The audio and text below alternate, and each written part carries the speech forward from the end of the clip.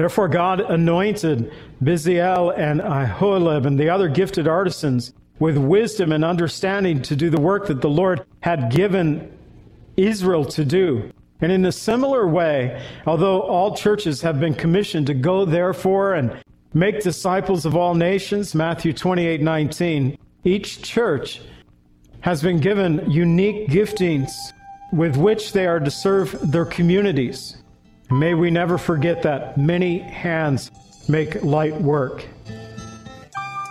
You're looking too far for that need you have inside. You're on a big merry-go-round and it's taking you for a ride. You've got to let go and let God.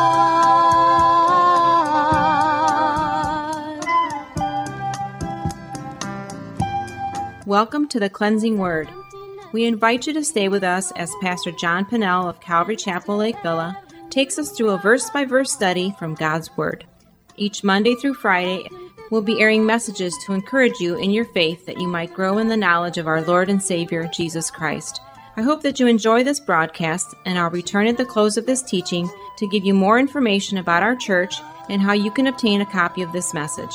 Now here's Pastor John with today's message from God's Word. Do in your life, we can get rid of pain and get rid of strife. All you gotta do is let go and let God. But in chapter 36, I titled it Stirred Hearts. And verse 2 is the verse that I chose for our key verse of the chapter.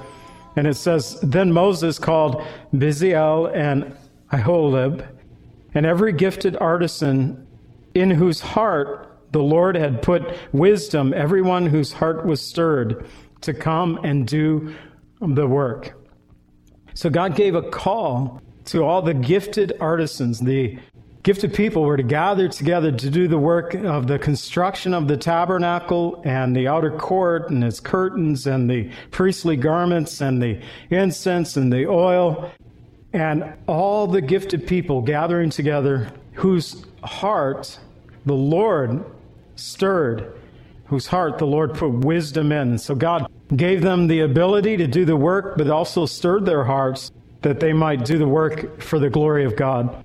So we find the gifted artisans in verses 1 and 2. It says, And Bezalel and Aholiab, and every gifted artisan in whom the Lord has put wisdom and understanding to know how to do all the manner of work for the service of the sanctuary, shall do according to all that the Lord has commanded. So we've already learned of Bezalel and Aholiab and these gifted artisans, that they were filled with the Spirit of God, and the head builder, Bezalel, and his assistant, Aholiab, they gathered together all the people who would do the work of the tabernacle to bring this project to a completion. The tabernacle, the outer court, the priestly garments, the furniture of the tabernacle, all these things brought the people together as God brought other gifted artisans to come alongside. Their hearts have been filled with the wisdom of the Lord. And I believe, and I said this a few weeks ago, that the skills that they had learned while slaves in Egypt, now they were able to apply to the work of the Lord. And sometimes that's how it is in this world that we find ourselves in. We can be gifted by God, and we can use those gifts and talents apart from God in this world, and even develop those gifts and talents outside of the work of God. And then the Lord brings us into faith, in a relationship with Jesus Christ, and then we can take those gifts that the Lord has given us and redirect them for the work that the Lord now calls us to as believers. And so, verse 2, the gifted artisans whose hearts the Lord had put wisdom, everyone whose heart was stirred, they came to do the work. 2 Timothy 1:6, also Paul, in his last letter to the church, reminding Timothy to stir up the gift of God which is in you. So Paul writing this specifically to Timothy, to stir up. Stir up gives us that image of a fire that's still smoldering. The embers are still glowing, but there's no flame lit up. And sometimes all you have to do is take the poker and move the wood around a little bit, and you can get the thing to flame up, to fire up. And Paul is reminding Timothy, stir up the gift of God. It's there. The embers are still there. And it was given to you through the laying on of Paul's hands. And he reminds them to stir up those gifts. Sometimes the Lord just simply needs to remind us to stir up the gifts that he's already given us to use for his glory. In Ephesians 4:16, it tells us, from whom the whole body, so Christ being the head of his church, we learned that in Ephesians 4:15, but from whom the whole body, joined and knit together by what every joint supplies, according to the effective working by which every part does its share, causes growth in the body for the edifying of itself in love. And so when everyone comes together in the body of Christ to do their share in the work, the giftings that the Lord has supplied each one of us with, it edifies the entire body. And these verses are great reminders that to be effective in the work of ministry, it involves an entire congregation. It's not just the work of a few, and quite often in many of the churches, that's what we find. Conducting in the church is just a handful of people trying to do the work that God has prepared many to do. And although Moses was a good shepherd to watch over the children of Israel, clearly he was not a gifted artisan. Never do we read. We read of Aaron throwing some gold into a fire and then a calf popping out, like he didn't form it with his hands. But apparently Aaron was a gifted artisan, but Moses, we never read of Moses creating, making in this sense. Therefore, God anointed Bezalel and Aholiab and the other gifted artisans with wisdom and understanding to do the work that the Lord had given Israel to do. And in a similar way, although all churches have been commissioned to go therefore and make disciples of all nations, Matthew 28:19, each church has been given unique giftings with which they are to serve their communities. May we never forget that many hands make light work. And so they each did their work, verses 3 through 7. And I'd already mentioned that I'm not going to read every verse of this passage. We're going to be repeating a bit of these things, but I'm going to read several of these verses. In verse 3 it says, and they received from Moses all the offering which the children of Israel had brought for the work of the service of making the sanctuary. So they continued bringing to him freewill offerings every morning. Bezalel, Aholiab, the other gifted artisans, after answering the call of God to make the tabernacle, they began receiving the offerings from the children of Israel for the construction of the tabernacle. In addition to making the tabernacle and all its furnishings, the tools, the holy incense, the anointing oil, and the priestly garments, they also would use the daily sacrifices of the people. As they came to worship God, they kept receiving these offerings. The people kept bringing offerings to the house of the Lord for the building of the house of the Lord. And an amazing thing happened in this passage. We rarely find it repeated anywhere else in the Bible, nor do we ever rarely find it repeated in the Lord's church, that those who were bringing the gifts brought too much, and the craftsmen came to Moses, and they told Moses, tell the people to stop, verses 4 and 5. Then all the craftsmen who were doing all the work of the sanctuary came, each one from the work that he was doing.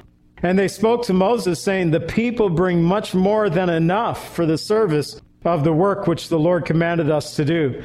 So Moses had to make a proclamation for the people to stop bringing their offerings to the Lord, which is amazing indeed. Yet Israel was not always so giving. It would be in the days of Malachi, God would remind the children of Israel, Malachi 3:10, to bring all the tithes into the storehouse, that there may be food in my house. And try me now in this thing, says the Lord of hosts, if I will not open for you the windows of heaven and pour out for you such blessings that there will not be room enough to receive it. The people have been making excuses why they couldn't give offerings to the Lord. And the Lord God in Malachi 3:10 challenged the people, saying, bring in the tithes and test me in this thing and see if I will not open up the windows of heaven for you. That's going to be, as I was just reading this, I'm thinking about the times that are upon us and coming, a recession. They're talking about hyperinflation. Now they're already talking about a recession. And just last year, I did a couple of papers on the crash of the market in 2008. I wrote all the way back concerning the Great Depression in another paper that I'd written for school. And I have heard of the current circumstances that we are in. They have readily been comparing it to, and now saying a little bit worse than what happened to us 40 years ago during the Carter administration. And I've even heard them tie things all the way back to the 1930s and the Great Depression. And we don't want to hear that, but what happens if you have back-to-back recessions hit, that brings us into a depression. And hopefully we won't come to that place, but it seems like we're being set up for a time like that. And we might find that people in the church will be saying, but Lord, I can't bring the tithes into the storehouse. And the Lord again might be saying, try me in these things. Watch and see if I do not provide for you. And so we might be challenged with these very same things. I will say that Malachi 3:10 is often misused by preachers to beat up on their congregations for not giving. While this verse speaks truth, perhaps not in its misuse, God does challenge the people about giving. And although we must each come to our own conclusion about what our gifts and offerings should be to the Lord, remember that God loves a cheerful giver. So whatever we do, let us do it cheerfully unto the Lord.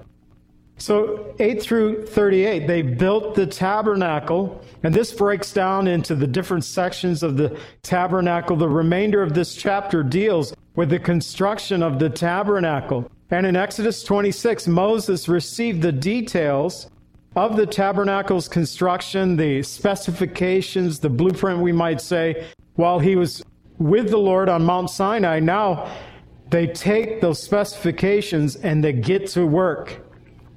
I was a builder for many years, given blueprints. And originally when I began running work, my first job that I ran was in Highland Park. I was 23 years old. I was green as could be, and probably shouldn't have been running the work, but I was the guy that God put on call for that.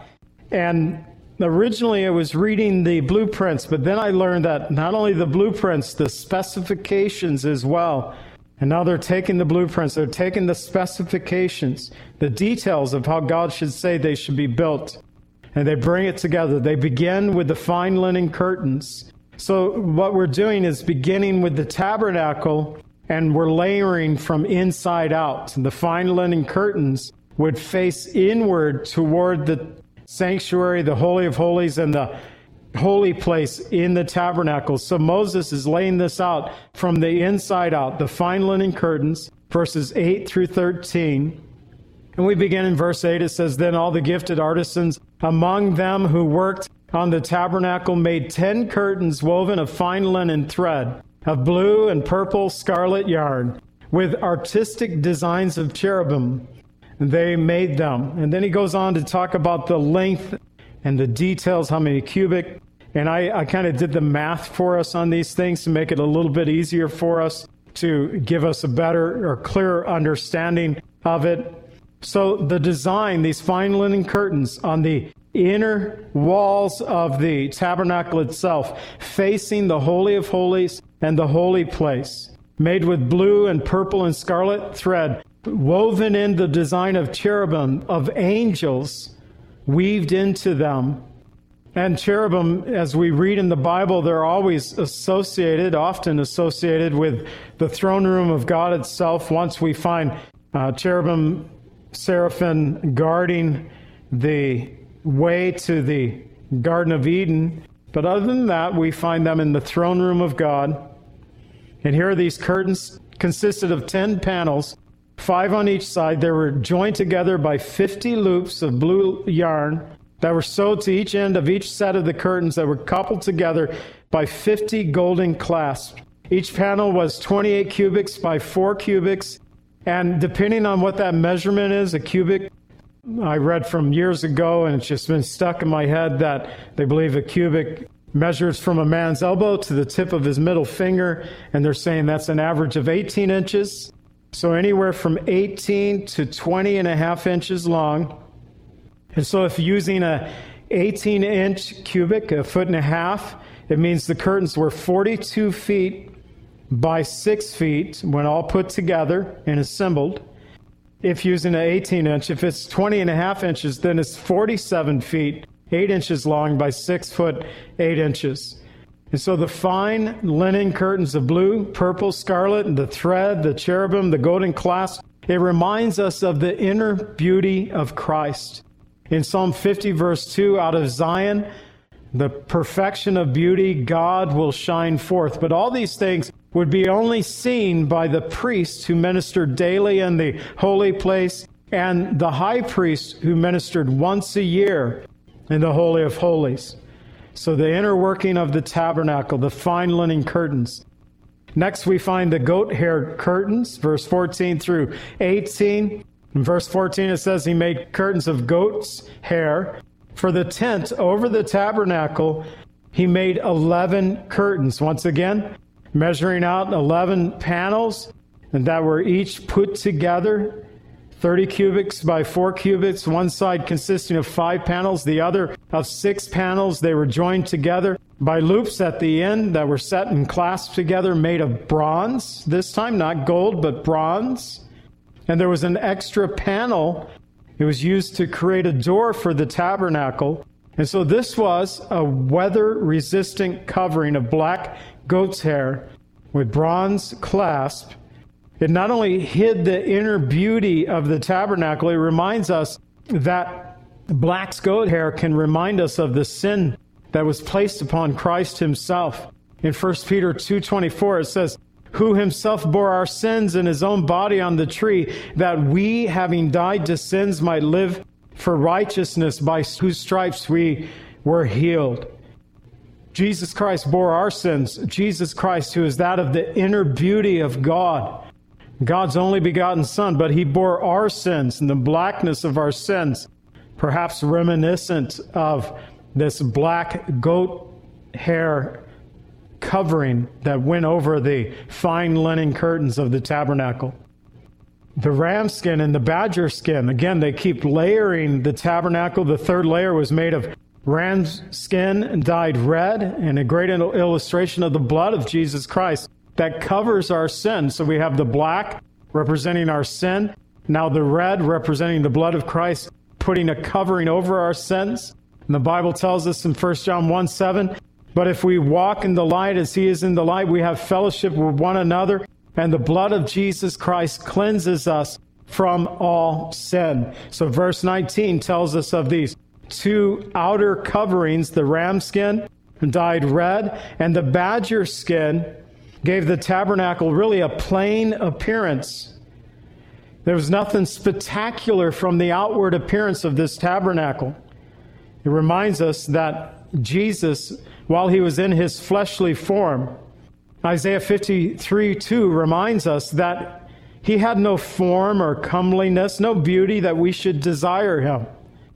Why do you think so often they had to have Jesus picked out of the crowd? He looked as if he was a common person. He did not walk around with this glowing halo. If he did, they would just say, the guy who glows over there in the crowd, that's the one you're looking for. Now he looked common from the outside, had no form, no comeliness, no beauty that we should desire him. And the frame of the tabernacle in verses 20 through 34, not quite through the chapter yet, but moving quickly. The frame was upon which the curtains, of course, the skins were hung. They were made of boards of acacia wood, and they were held together by rings and bars and overlaid with gold. The acacia wood, and we find it in all of the tabernacle building, whether making the furniture or these bars and these frames. It's a very hard wood, very heavy, indestructible by insects. And so it was perfect for the building of the tabernacle's framework and the furniture of the tabernacle. The boards measured 2 feet 3 inches wide by 15 feet long. And when you put it all together, we find that the tabernacle was 15 feet high, 45 feet wide. And the west was 15 by 15, that the east walls were left open for the entryway. And so we find that the tabernacle itself, 15 feet high, 15 feet wide, and the length of the walls, 45 feet, and then the front was left open for the entryway. They were set in silver sockets, silver support stands for the frame, and that silver stands were made from the atonement money of Exodus 30, verses 11 through 16. God required from every man from 20 years old and up to give a half a shekel, a ransom for himself to the Lord, Exodus 30:12, a half a shekel according to the shekel of the sanctuary, Exodus 30:13. From 20 years old and above shall give an offering to the Lord, Exodus 30:14. And so the frame itself rested on the atonement, the ransom money. And in a similar way, the church rests upon the atoning work of Jesus Christ. In Acts 20:28, it says, "Therefore take heed to yourself and to all the flock, among which the Holy Spirit has made you overseers, to the shepherd of the church, which he purchased with his own blood." And so the atonement money, the ransom money, we do not pay money for our salvation. Christ purchased our salvation with his own blood. Let's go ahead and stand together. Here on Wednesday evenings, we've been running through, it's been a while, I think, since I've done this, but the ABCs of salvation. The atonement is so important. The A stands for admit. In order for us to apply the blood of Jesus Christ, we have to admit that we are sinners. Romans 3:23 reminds us that all have sinned and fall short of the glory of God. But 1 John 1:9 tells us, if we confess our sins, he is faithful and just to forgive us of our sins and cleanse us from all unrighteousness. We have to admit to God that we are sinners. The B is for believe. Believe in the work that Jesus did upon the cross, his death, burial, resurrection, his ascension into heaven. Receive that gift of salvation. Romans 5:8 reminds us that God demonstrates his own love toward us, that while we were yet sinners, Christ died for us. We have to believe in the work of Jesus Christ. And the C is for confess. Confess your faith in Jesus Christ. Share that faith with others. Romans 10 verses 9 and 10 tells us that if you confess with your mouth that Jesus is Lord and believe in your heart that God has raised him from the dead, you shall be saved. For with the heart one believes unto righteousness, and with the mouth confession is made unto salvation. Romans 10:13, for whoever calls upon the name of the Lord shall be saved. For whosoever calls upon the name of the Lord shall be saved. Let's pray. Father, we thank you for this night and these chapters. Lord, such detail, and given to us twice in the book of Exodus. Lord, I do not believe that you repeat yourself for no reason. And one of the great things that I learned from this is not just the material used, the bronze, the gold, the silver, and how they distinctly fit with the atonement work of Christ upon the cross. Also, Lord, how the body came together to do this work. Today, Lord, we pray that our church would continue to come together, to be filled with wisdom and knowledge, to do the work that you've called, that we would have willing hearts to give, to provide for the ministry and the work of ministry, willing hearts to build, to gather together, to do the work of ministry. So bless us, Lord. If there are those who are sick and in need of healing touch, those, Lord, who don't know you as Savior or need to return to you, bring them back, bring them to repentance even this hour. And those, Lord, who just want to serve you, knowing, Lord, you've called them to serve, but they've never taken that step of faith. Maybe tonight you're encouraging them to take that step. We pray these things in the name of our precious Savior, Jesus. Amen. Pray that God would bless you and that he would keep you, that his face would always shine upon you and give you peace. God bless.